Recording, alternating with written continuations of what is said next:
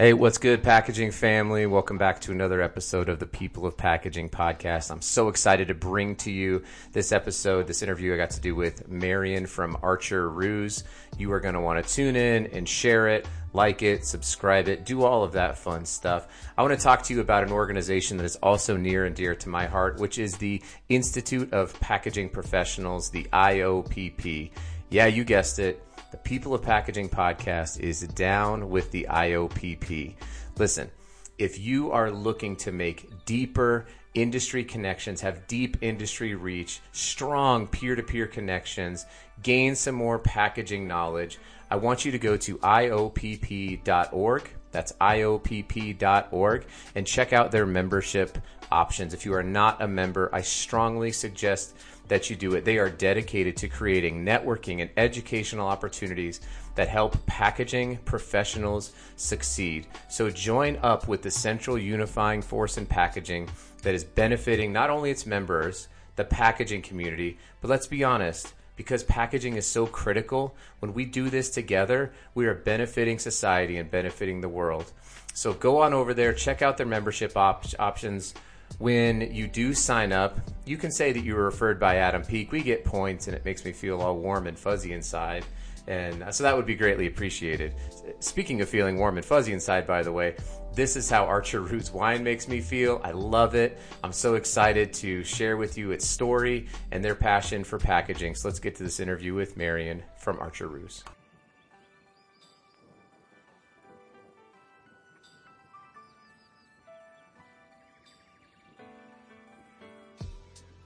All right, so I am here virtually. I'm really excited, honestly, at some point in time to do these interviews face-to-face because I think there's probably a different dynamic. But I've done like 50 of them on Zoom. So we're here, Marion. This is what we're doing. Well, someday I hope that not only we're doing them, face-to-face, but maybe we could even take it with us on a chairlift, since I know we both enjoy winter sports so much. That would be awesome to do an interview at Snowbird on a chairlift, or maybe like the gondola at Snow Basin. That's a pretty long, that's enough. I think we could have a robust conversation about wine packaging there. That'd be fun. I think it'd be perfect. All right, well, let's make that happen in season 5. I love it. We're in the 4th season here. This is the People of Packaging podcast. I'm with Marion Leitner Waldman. And what's your official title at Archer Ruse? I am the co-founder and chief feather ruffler, aka CEO at Archer Ruse Wines. CFR. Exactly, CFR. All right, I like it. /CEO. And you say co-founder, so you have 1, 2, how many other founders? I have one co-founder, and that is actually my husband, David. The story for Archer Ruse actually started around our dining room table. Nice.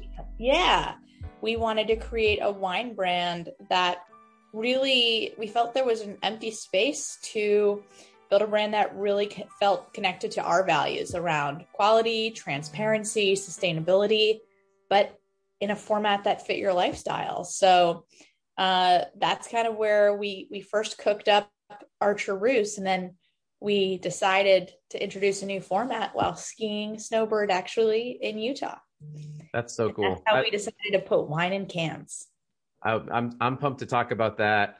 I'm also, if anybody from the state of Utah is listening, if there's any way that we can ship wines to our house, I would be super stoked. that would be fantastic. But for the meantime, I have them going to my folks' house so that I can enjoy a wine in Colorado or my sister's house in California.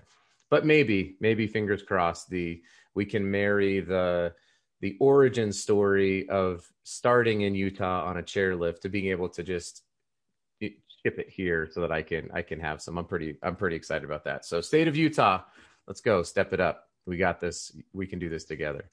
That's great. And I loved that story when we talked about that. And we're going to get into a little bit more of the brand and what you're doing and how you're connecting all those dots and all that stuff. But let's start. This is the People of Packaging, and we like to talk about people.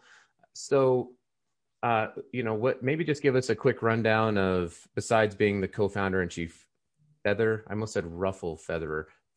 ruffler at Archer Ruse. Where do you live, and how did you get into wine? Yeah, well, I was actually born and raised in New York City. Lived all up and down the East Coast and actually the world before settling in Boston, Massachusetts with Flashman, my husband, my baby boy, and our little bear, who is not so little. He's 80 pounds of love, our dog Flashman. Oh, And okay, got it. I I wasn't got sure. I wasn't sure if you were trying to tell, like, if you named your child Flashman, which is fine. But you went with the dog, and I was like, do you have like an actual little bear? Like maybe he looks like a bear. that's It awesome. is he's black and brown and quite hulking. So his brother refers to him as bear as opposed to dog. It's Got very it. Got it. But anyway, I got into wine because I actually went and spent a semester in Spain when I was in high school. And while I never had a drop of alcohol before I turned 21, I lived with a family of winemakers, and they really introduced me to wine. And I've always loved to tell stories. And I think the thing that really drew me to wine was how it really is a story about a place and a history and the people behind it. And I just became obsessed with it. And I really I did study wine somewhat, but to me, wine's always been a very subjective adventure about learning what I like and what I don't like, and really understanding the pieces of history behind it. And that's really informed my own kind of wine journey. And so, but there were certain things that always frustrated me. And one of them was just that I would often have a great bottle of wine and then I could never find it again. And I just thought there were great brands in craft beer and craft spirits. Why couldn't we build a craft wine brand that was widely available to consumers, but really made a promise to them about the level of quality that they would get, and that really represented what their values were? Yeah, that's awesome. And I love that about wine also. I joked before we got on that my official name is Reverend Edward Adam Peak. But I am an ordained Southern Baptist minister. I've mentioned that before in the podcast. And what's interesting is there is only one food mentioned in the Bible that is promised to be in heaven, and it's in fact wine. Jesus tells his disciples, "Hey, the next time we drink of the vine, you'll be with me in paradise." So wine is the only thing that's guaranteed to be in heaven, and I'm here for it. Like, I'm ready. I'm starting early. I'm bringing heaven to earth through just really good, wine consumption, and I think it's great. And I love the story component behind it, right? Like, it's it's different in that it does seem like we are connecting stories obviously through the craft beer world and the craft spirits world, but it's always seemed to be connected to the wine industry. And from the just people that I've known, like the story of the grape, and how it needs to go through a certain amount of struggle or whatever it is to really unearth these certain flavors and these different flavors. I don't know. I mean, I'm not a wine, what is it, connoisseur, sommelier, what's the phrase? Or connoisseur, wine Yeah. connoisseur, or sommelier. But yeah, but what you're hitting on is also what makes wine so cool, which is that there's this huge locality movement in craft beer right now. And there's some delicious offerings out there. But the thing that's kind of interesting is that all those ingredients often come from somewhere else. So there's an emphasis on locality, but you're getting your hops from Greece and you're getting maybe your fruit from Idaho, even if you're a New England brewery. The thing about wine is that you might be drinking it and it's made somewhere else, but it's an intensely local offering. Like the grapes, when it's a good wine, really tell the story, to your point, of the struggle of the earth. Like you can tell whether it's volcanic soil versus more fertile soil versus mountain soil or limestone. All of these take on slightly different dimensions and flavors, and you don't have to be fancy to kind of pick those up. You just kind of need a basic rudimentary knowledge around it. But that's also something that, not to kind of segue to the packaging, but one of the things that we felt really strongly about, that the wine industry does a great job of eye-catching labels, but they do a bad job about telling the consumers what's in the bottle. It's kind of like a Russian roulette a little bit, or winemaker's roulette, however you want to put it. But that's actually why on our packaging, we always have the people, place, profile, and practice. So that even if you've never had archeries before, you can turn the can around and you get that story. Because I think it is so important to why we're attracted to the wines that we are. You said people, place, profile, and practice.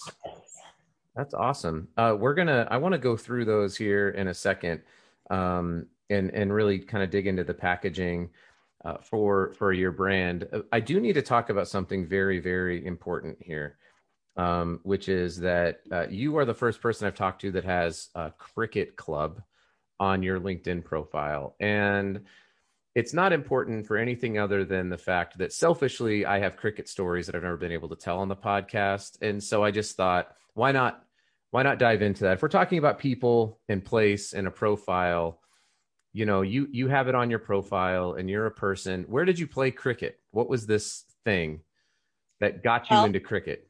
I studied at the University of Edinburgh, and I actually was studying political theory there for for time abroad, as one does in college. And I really wanted to meet people. And I found out that I had made a really good friend while I was over there. And we realized that we were only hanging out with other Americans, and that was boring. So we wanted to get to know, the natives, if you will. And so we had a very, very rudimentary knowledge of cricket. And my dad told me that it was very similar to baseball, which, heads up, it's totally not. But that's all Definitely not. And so we decided we should join the cricket team.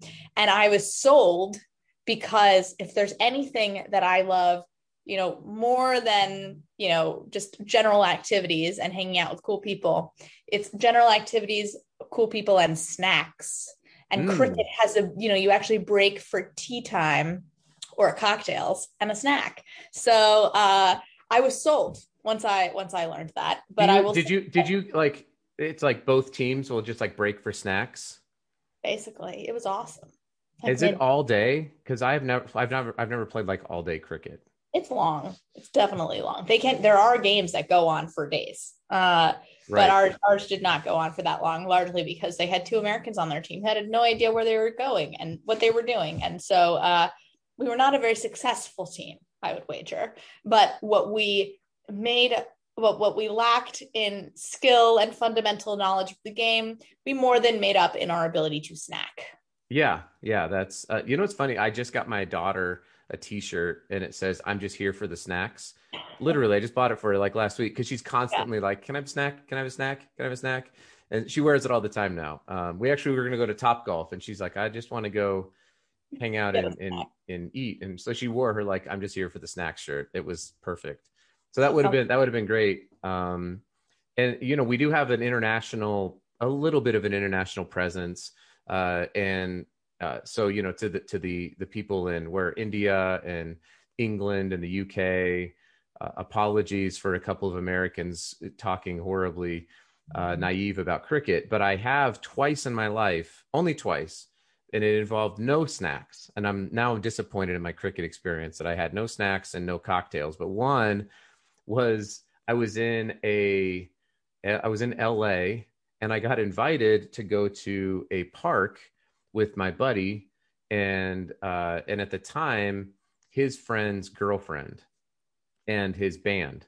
And so I was like, all right. And they're like, "We're going to play cricket." I'm like, "I don't even know what this is." But his girlfriend was from Australia and his band just was into weird things, probably snacking. And so we played cricket for a little bit in this park. And the band this was before they got big, but it was Foster the People.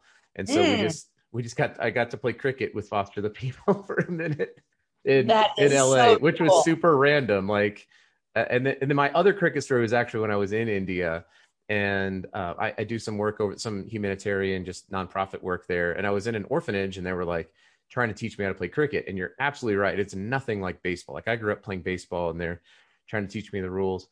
So I think they were playing nice, and is it bowling? They were bowling it to me. One of the high school kids, and he threw it, and I parked it. Like I I crushed this ball and we lost it. I hit it out of the orphanage. So I had to go buy them another. I bought them quite a few because I was like, oh, the game's over now. Like they're like, we're done. It's It's like that kid from the kids from Sandlot, when they lose their baseball exactly over the fence. the dog got it. Babe, was it Babe? The dog? Babe, yes. Yeah. Yeah, and Benny the Jet was nowhere to be seen, and yeah, it was tough, but we persevered. Well, that's cool. I love that you connected it to snacks, and it's really one of the powers of sports, right? It's similar to wine. Like there's a connection that can be made between sports and even just gathering for sports and being able to have a good drink or a good meal, and just I think that's something that we're all trying to reconnect with now as we can hopefully really emerge solidly from COVID. Is reconnecting to just live events and community and snacking together and drinking together and eating together and laughing and smiling without masks and all these things that I think we always, or I at least, took for granted. Completely. And I'm ready, like I'm ready for it all to come back. I hear you 100%. There's something so primal. I mean, we've been fermenting, fruit for thousands of years. We've been gathering to watch feats of strength, for thousands of years. We are social creatures. We were not meant to live in isolation. Mm-hmm. So I think that I don't think I'll take for granted hugging anyone for the rest of my life. That's for sure. Yeah, no doubt, no doubt. Another thing that I think we were talking about a little bit beforehand, also that does kind of dive back into packaging and your brand and wine that COVID has really impacted has been, sort of shopper behavior and how we are interacting with brands. So, I hope that we don't really change too much how we interact with each other, though I know like germaphobes who are like, if I don't have to shake another hand, I'm good. Like we'll just do the elbow thing or the fist pound. But I think brands are really starting to be transformed into how they go to market. And I would venture to guess because the wine industry for so long has been, it's almost like you kind of described it, like a journey, like, oh, I've got to go find, it's a hunt almost to just go like find the wine that you really like. Whereas, you guys, it sounds like have said, no, we want to, I love that democratize access to fine wines. I think that's awesome. So, how has that even changed? Well, how long has your brand been around and how have you seen COVID really start to change the questions that you're asking? Man, such great, like chewy questions. So we launched in 2016 in a really kind of traditional way. We launched we had a distributor and we went out and we sought to build our brand in bars and restaurants, which always surprises people that we actually did that because people don't think of canned wine as being a on-premise product, but we actually really solved a need for restaurateurs by providing them better one-to-one inventory management, eliminating waste, and really having the perfect pour every time. And so that was kind of our trajectory. And then COVID hit. And, by that point, we had really built up a lot of distribution across 20 states, and we were launching on JetBlue. And COVID really challenged our business, to say the least, because we really had to rethink, how to get our brand out there because our traditional avenues were closed to us. But I think because during this time, I had actually just had a baby. And so I was really going through a questioning everything around life and like, what did I know to be true? Because I think that kind of what happens to you once you start to emerge from that fog of the newborn is you think, man, I thought I had things figured out, or at least I pretended to. And now I'm questioning everything. And it kind of allowed me to approach our business with an open mind. And what I recognized was that there was a lot of things that had been waiting in the wings, like the digitalization of alcohol, that for one reason or another had really been very slow to adapt. And that was largely because of the three-tiered system, which for those of you on the call who don't know this, a supplier cannot sell directly to a retailer. They have to go through this middleman called a distributor. And that's called the three-tiered system. But what COVID and wine clubs have started to do is allow for people to ship directly to the consumer. But also retailers during COVID got really savvy about the fact that people didn't want to spend a lot of time in stores. So how could they evolve and meet them? And that became curbside pickup, or apps like Instacart really stepped into the void that allowed you to shop for your groceries online and then have them delivered directly to you. And as we were sort of watching these shifts in the behavior, we realized that there was a really interesting opportunity, because we were so young and we were so nimble, that we could actually completely rethink the way that we go to market to our consumers. And we could lean into this digitalization of alcohol and really recognize that it doesn't have to be about putting your brand in every single store, which was the traditional way that people went out and built brands. Instead, you really needed to you needed to understand who your consumer was, and then put your brand, partner with with these digital retailers that are serving that particular consumer, and lean in that way. And that also made me take a look at our packaging. We really designed our packaging to stand out on the shelf.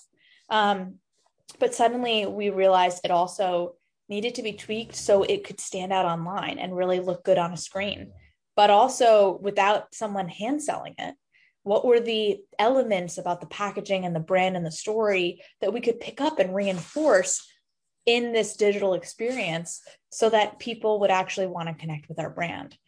And what first felt like a terrifying void, and like all the rules had changed, has quickly morphed into, this is an extraordinary opportunity to communicate directly to the consumer in a way that hasn't happened with alcohol in this country since before Prohibition. And now I really get up every day totally excited about thinking about how we can put our brand in the hands of our consumers in the fastest way possible and in the most convenient ways possible. Yeah, that's and did you feel, because maybe fortuitously you had decided it's 100% in cans, is that correct? Yep, we don't have any bottles. We're all in cans, and actually kegs. That was our on-premise offering as well. Got it. And so was that was being in cans, did that make it easier to sort of quickly pivot to the kind of the digitalization aspect of being able to now, not only have something that is easy to see online, because a really small label, if you have a bottle and a label and you're looking on your phone, whereas a can, you can have almost the full experience. Did you find that having that can was an easier way to pivot into e-commerce and ship, or were there challenges around distributing your packages of cans, kind of around is it the US, or do you guys sell internationally? Just the US for now. Okay. So I would say like yes and no. So the yes part is that we're lighter, we're harder to break. So shipping posed less theoretical challenges. I think where the complications arose is that the infrastructure of the industry hasn't really cut up to culture. And what I mean by that is that while consumers are really excited and ready to embrace cans, making sure that we had warehouse and logistics operations that were set up to be able to fulfill cans was a challenge, because so much of the way that warehouses are set up from a picking standpoint was actually to deal with glass bottles. And so we did have to think through and do some modifications there. But I mean, ultimately, I think it's a winner because sustainability is really core to our brand. We really think about sustainability holistically, from our interventions in the vineyard to our entire supply chain. And a lot of people don't realize this, but almost 70% of the carbon footprint of the wine industry comes from packaging. Hmm. And so when we also think about leveraging other and unique ways to put our products in the hands of our consumers, the fact that our product is lighter, I think also still contributes to that sustainability story, because you're not because weight often has a direct correlation to gas usage. So all of these pieces kind of fit together to think through as we're remaking this industry, and we need to remake it so that it's consumer centric. We also need to remake it so that it's better for the earth in the long term. Yeah, yeah. I mean, you've got a product that's literally coming from the earth, and so making sure that the inputs from from the air and the soil stay positive seems like an inherently good thing for the wine industry. And I'm pretty, and I think I had not heard that stat, by the way, that 70% of carbon footprint comes from the wine industry, and it'll be interesting to start following some of No, these. sorry, I mean, 70%. from packaging. Sorry, 70% Yeah. of carbon imprint from the wine industry comes from packaging. Not that the wine industry is responsible for 70% of the carbon in the world. Yeah. That would be insane. Um, China's like, hello, I know, right? are you not paying attention? Even, like I think food waste is like the third largest. Yeah. So yeah, I apologize for misspeaking there. No, That no, was no, not at all. someone's like I just Adam didn't want to said. start. I Adam didn't want to said, start any rumors. yeah, yeah, yeah. This is what Adam Peake said on his podcast. It must be true. It's on the internet. It's true. Um, but there was, so like in 2020, Unilever announced that they were going to start applying carbon labels to all of their products. And it would be really fascinating to see the wine industry start to do that and really drive people to start making decisions, not only based on the way that it looks, because let's be honest, we're still very visual, emotional creatures. We're not going to get away from that. And there is a level of emotion that comes from it. We're also aesthetic. We like to taste and feel. And, so that's always going to be a part of it. But the sort of the intellectual combined with the emotional side of saying, well, this wine has a carbon impact of X and this one is Y. And so I'm going to choose X because it's lower. I think will really, along with price, right? Those are sort of the four things. We've never really had a way of doing the carbon impact other than, well, aluminum weighs less than glass. And so here's sort of a weight analysis. But to know, like to be able to like pare it down to the exact amount that has been output versus something else, I think would be really awesome for the wine industry. And would certainly, I would think, benefit brands like yourself who are already out in front of it. It just would require, some sort of subjective analysis. But Completely. I think it's a great idea, because the other piece too is that there's both life cycle and end cycle. And so what a lot of people don't realize is that 60% of municipalities in the United States actually don't recycle glass at all. mhm. So that even if you're putting it in your recycling bin, that's often still going to the landfill. Yep. And it's actually thanks to companies like Coca-Cola and Pepsi that aluminum is recyclable everywhere, right? And it's just an interesting, I think that as our society goes through this reawakening, I think there's also a reckoning that needs to happen as we all take greater responsibility for some of these acts of God, Reverend Adam, that keep happening. And I think that us being more conscientious stewards of the this planet we live on is part of that. 100%. Yeah.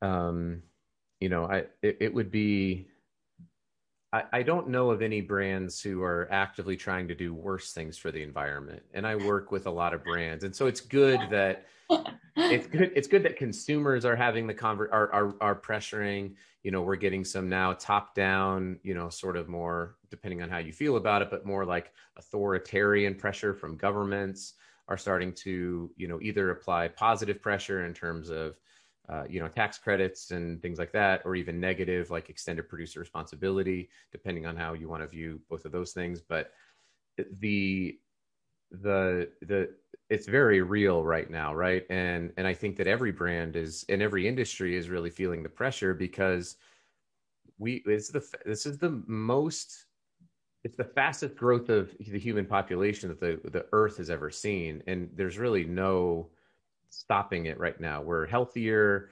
even uh, even like post COVID, like we did a pretty amazing job when you think about, compared to other pandemics, of really getting through it. You know what I mean? Like we're it's been a year, and like I'm vaccinated. Like that's crazy Yeah. to think about.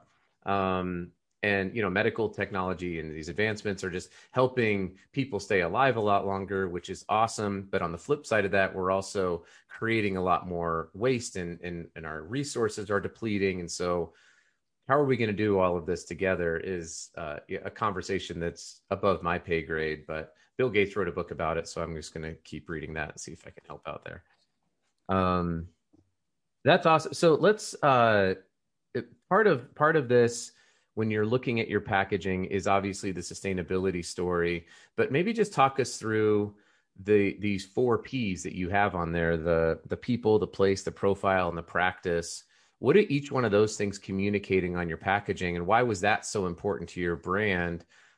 Because I would actually say that all of those have sustainability at their core. It's not, sustainability isn't a thing that's only like with packaging. It is, there's a totality to it, I think. And it sounds like you guys probably are doing a good job of communicating that.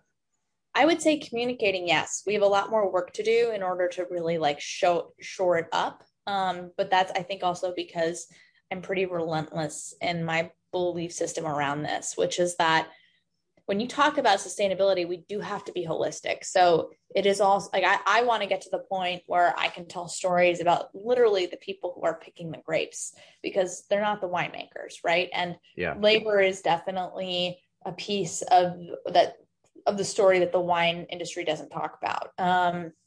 But to your point, so our 4 Ps are really they're core to the brand and the brand's DNA. So people refers to who makes, actually really it's practice is how are the grapes grown. So we do low intervention methods, meaning we're organically grown, and or we're really trying to pick the most sustainable interventions possible in order to grow our grapes. The second piece is about the people. So right now in this case, we're really referring to the winemaker. So who is the winemaker, and what decisions are she or he making to help bring our wine into existence? And once again, we're trying to really go for low intervention methods, and that's key to our Made Without campaign, which is that we do no additives. And that's really core to kind of who we are. The third piece is about the place. And so this kind of goes back to the essential story that I was saying at the beginning of the call about how wine is really like a postcard about where it's from. And it tells the story of, just through its taste, about the land and the people behind it. And so I love to weave that into each one of our wines. And, just as a quick example, rosé, which, is everybody's glug glug juice. Most people don't realize that it's a rustic and ancient style of wine that was first invented by the Romans. And it was rather thought to be, somewhat rudimentary, because, you press the grapes with the skins, and then you immediately remove the skins. And it wasn't until we really became, refined the white wine making process, that people learned not to even have the skins and the juice interact at all. So that's how we get rosés and orange wines. And I love little details about that. And so much of that is tied to the particular place, because then it was armies as they marched across, the Mediterranean, that brought these different styles and techniques and commingled, and all of that informs the place and the history, and why, rosé from Provence is a certain style versus rosé from Austria. And then finally, we have profile. And profile is really the taste. How does the wine taste? And we put that on there because it can get intimidating and confusing when you are surfing that wine aisle to find something that you'll like. And so our kind of promise to our consumers is that, we really go for a fruit forward style of wine. We don't have a lot of oak. It's very much about naturally allowing the grape to express itself. Our wines are generally very dry, and then that's when we really try to bring out, hey, look, this will have hints of strawberry, or our prosecco is bubbly and effervescent and fruitful, and fruity, as opposed to getting really deep into the tasting details that often you're like, why would I want to drink gravel? Like, explain to me what gravel tastes like. We're trying to steer away from that. Yeah. But all of this is really just about utilizing the packaging to tell the story better. That's cool. I remember one time I was doing like a coffee tasting, and it was like, this coffee tastes like crap. And they're like, it's earthy. And I'm like, that's dirt. Like, I don't know what you think earthy tastes like, but I don't like this coffee. Anyway, that it just kind of reminded me of that. Like I don't know what gravelly is, but you're right. It is intimidating as a novice wine drinker. I do enjoy it, but I'm not, I would not even come close to considering myself any sort of expert on it. Is that I do feel a little intimidated when somebody asks me to make a decision. And so having information for me is critical. And, even to your point about the democratization of the fine wine, it's not just the access to it, but it's really lowering that intimidating sort of bar to be like, okay, I can trust this. I can trust this brand. I can trust that it's not going to be disappointing to my friends. My last question around that is actually around packaging and cans. So how have you really navigated the difference between can is cheap and glass is good? I think that we're kind of evolving into this world anyways, with a lot of other with a lot of other beverages, but specifically with wine, because I don't know, like, is the aluminum better? Like, does it help keep the wine better? Does it keep it fresher longer? Is it, those are things that I don't know compared to a glass, or, even there's some like PET bottles that we're starting to see enter in. And so how does, number one, how have you navigated the, like, this is a can of soda and I'm not paying, whatever the price is, 10, 12, $13 for a can of soda, or a can of wine in this case. And then, what role does the can play in sort of preserving the product? So I'm actually going to reverse the way that I answer that question, because let's do it. I like it. That would be, if you're a fan of hip hop music, you went Missy Elliott. If you remember the song, is it worth it? Yeah. Let me work it. Flip it and reverse it. So the wine industry is currently having this existential debate that the beer industry had about 20 years ago. So when craft beer first launched, like, a lot of people were like, are you kidding me? I'll never drink a beer out of aluminum. That's cheap. Like, I'll only drink out of glass bottles. And then look around. You can't give away glass bottles. In fact, we have breweries in New England that have gone out of business because they invested in a glass bottle line and not a canning line. Yep. So to your point, in some ways, this debate over quality and can a good quality product come out of can is being answered for us in other areas and is bleeding into the wine industry. Right. But let's actually talk about wine itself.